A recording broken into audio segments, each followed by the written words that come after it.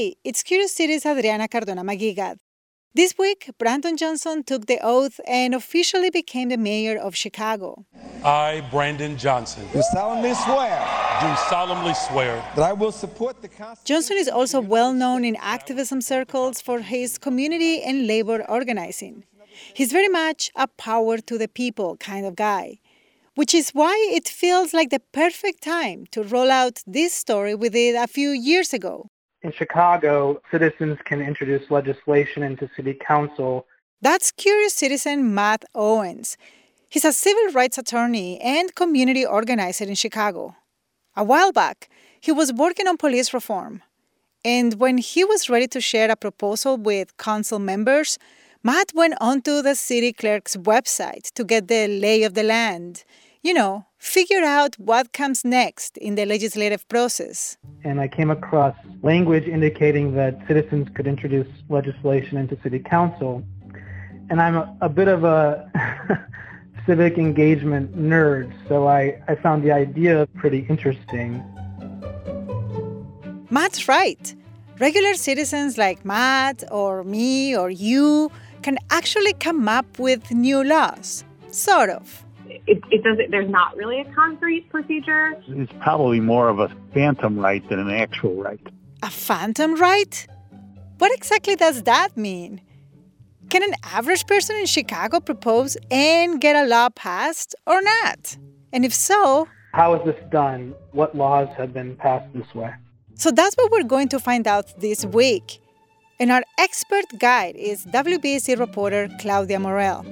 She spent a lot of time covering city council meetings. She's watched more than 1,000 hours of these meetings. And she knows her way around the rules. And there are a lot of rules.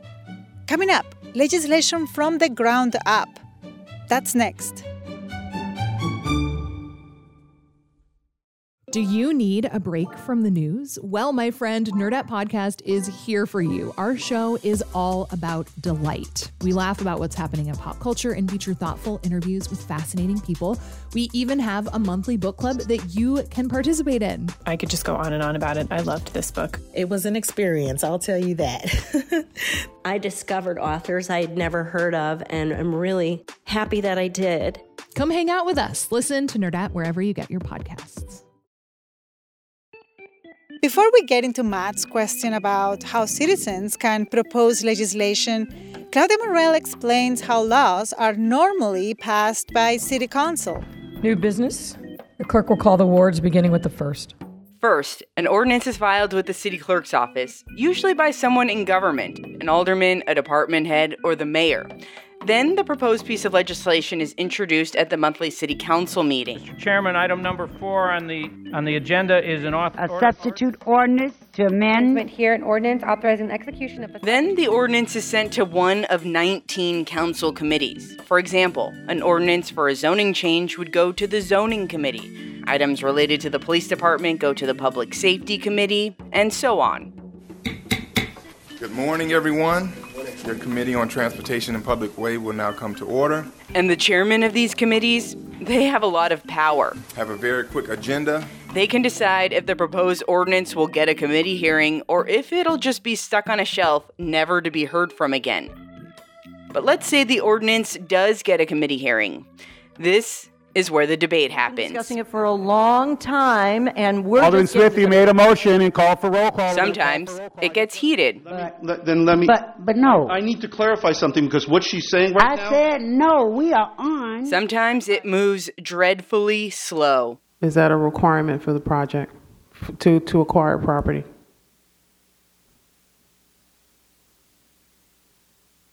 Hello. Aldermen, the information that we have on the record. After the committee has discussed the ordinance, they usually vote on it. And if they decide to pass it, it goes to the full city council for a final vote. Madam Clerk, call the roll. Alderman Hopkins. Alderman Dow. If it's approved by a majority of the city council, the ordinance becomes part of the municipal code. Ayes are 47, the nays are 0. Now, it's law. Bottom line, Lawmaking can be a long bureaucratic process, mostly steered by aldermen and government officials. So you can understand why Matt, our question asker, is interested in finding a way around all this. So I started making calls to see how it works. My first call was to the city clerk's office, where I talked to Trishana Nolan. Treshonna. Nolan is the spokesperson for the city clerk. And she says, yes, citizens can introduce their own ordinances, but it's just not it's not a common occurrence because it's just beneficial for a community organization or a resident to work with their alderman directly. Which makes sense, right? If you want to push something through city council, it helps to have an alderman in your corner. But Nolan says citizen legislation isn't just uncommon. There's not really a concrete procedure. She says there isn't really a roadmap or any rules for how citizens can do this. And she seems to be right. There's nothing in the municipal code or the rules of procedure. That's the guidebook for the city council. So I called up a former alderman, Joe Moore. He served as an alderman for 28 years, and he was one of those all-powerful committee chairs. He also used this process himself back in the 90s before he was elected to the city council. So if anyone would know about citizen introductions, it would be him. Have you looked on their website? Yeah, I did. It's right there on the website. City clerk website. It says right there on the website, citizens could submit ordinances. I'm sitting next to my computer, so let's see if I can find it right away. Let's see. You go.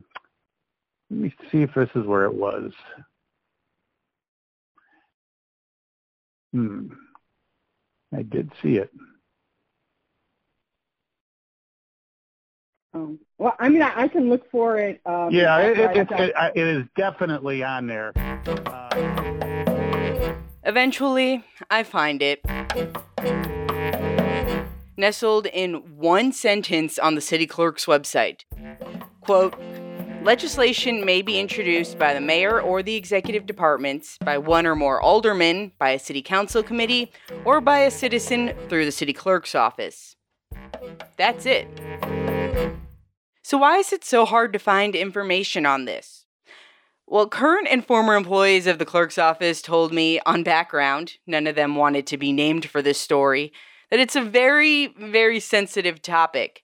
They don't advertise it because, one, they don't want to open the floodgates, and two, any ordinance introduced from a citizen is technically filed as coming from the city clerk's office.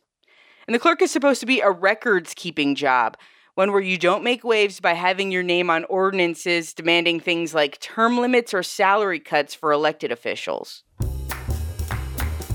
So, given the lack of public information around citizen introductions, it's hard to imagine that many citizens actually know about it, which lines up with what Nolan at the city clerk's office told me.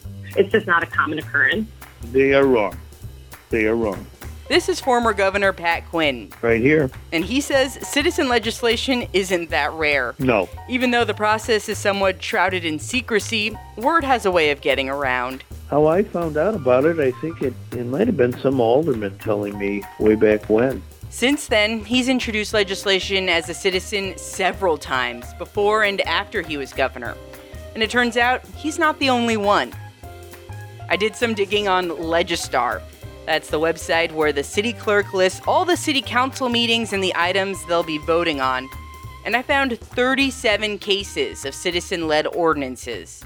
Now, keep in mind, Legistar only goes back to 2010, so to find examples before that, I'd have to comb through old transcripts of city council meetings, and those are thousands of pages per meeting.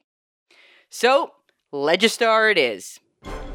Okay, so right now I am going on Legistar, have it bookmarked, of course. Oh, this one's interesting. Exemption from physical barrier requirement for commercial. Several of the ordinances were related to redistricting, blah, blah, blah, whereas permanent. A bunch were about signage, blah, blah, blah, blah, blah. And then there was a mix of other stuff, blah, blah, blah. In 2012, a taxi driver introduced an ordinance to increase cab fares, following proposals and petition for a Chicago taxi cab fare increase. Someone else introduced an ordinance that would change the rules around issuing parking tickets. This is regarding ticketing cars without proof. Then there was one to set term limits for aldermen, no more than 2 4-year terms in office. And another banning styrofoam takeout containers from street carts and restaurants, and then in parentheses it says, that one was actually introduced by a group of elementary schoolers with the help of Pat Quinn. Cool. I found others too, and the one thing they all had in common, according to Legistar, none of these ordinances passed. When I told Pat Quinn and Joe Moore that I couldn't find any examples of successful citizen ordinances, neither seemed surprised, given the way city council is organized and the way legislation gets passed. There are many steps in the process, and it can get pretty technical. But what you need to know is, it really pays to be an alderman, so you can be in the room and make sure your proposal actually gets a vote. So citizens are kind of at a disadvantage. But Pat Quinn has an idea. Yeah. Mm-hmm. He tells me there should be a signature requirement.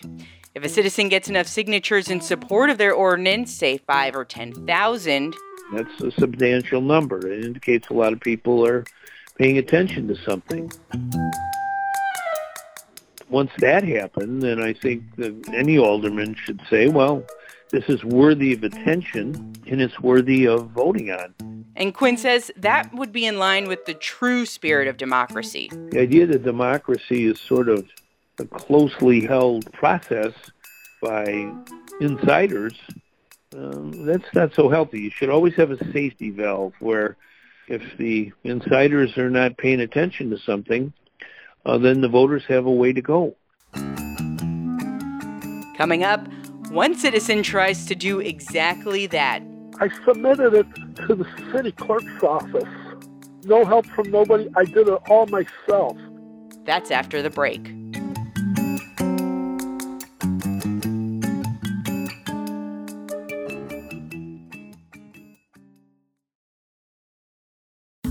Okay, so citizens can introduce ordinances in Chicago, but it's a complicated, little-known process, and it's hard to keep your proposal alive after you submit it.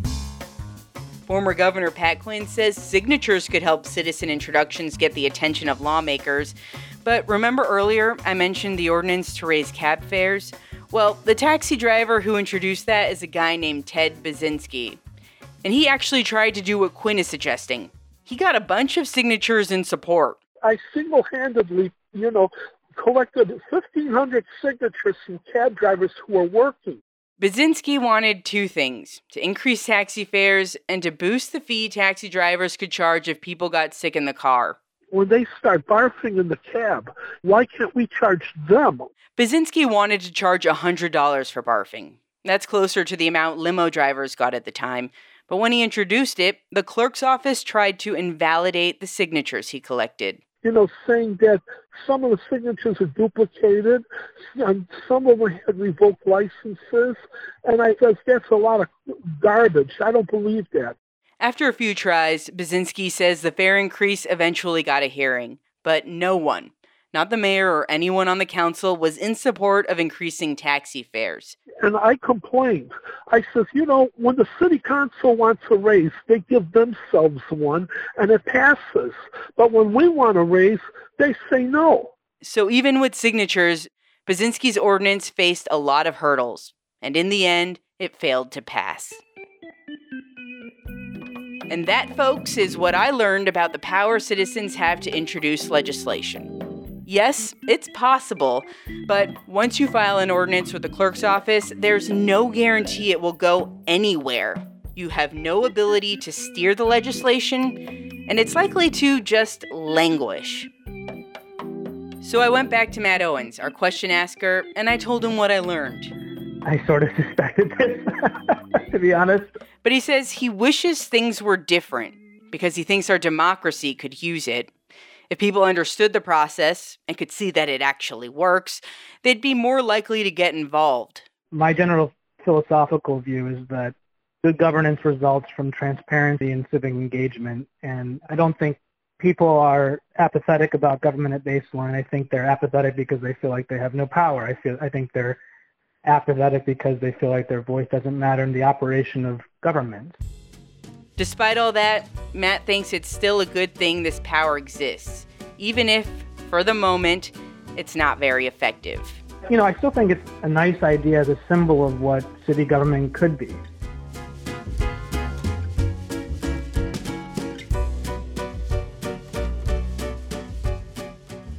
Thanks to Claudia Morel for her reporting. And we've got a couple of small updates. Trishana Nolan, who Claudia talked to for the story, has since moved on from the city clerk's office. And to the best of our knowledge, no citizen-proposed laws have been enacted since we first aired this story in 2021. But with a new mayor and a number of new city council members, that could change. And while citizens might have some trouble introducing legislation at city council, here at Curious City, democracy reigns. Go to wbc.org/CuriousCity to ask your questions about Chicago history or culture. Jason Mark and Jody So produce the show. Maggie Sivit is our digital and engagement producer, and Marie Mendoza is our podcast fellow. Our editors are Johanna Zorn and Susie Ann. Curious City is supported by the Conant Family Foundation. I'm reporter Adriana Cardona Maguigad. Thanks for listening, and we'll see you back here next week. Sometimes you just need a quick overview of the news. Meantime, it was chaos today at the Chicago City Council. A Chicago cop with a controversial past is running for judge. Other times, you're looking for a deeper understanding of what's going on in the city. Wow, no one has asked me that question. The Rundown podcast has all of that, and it's Chicago-based, so you know what's up in your neighborhood and across town. Listen to The Rundown wherever you get your podcasts or at wbez.org/rundown.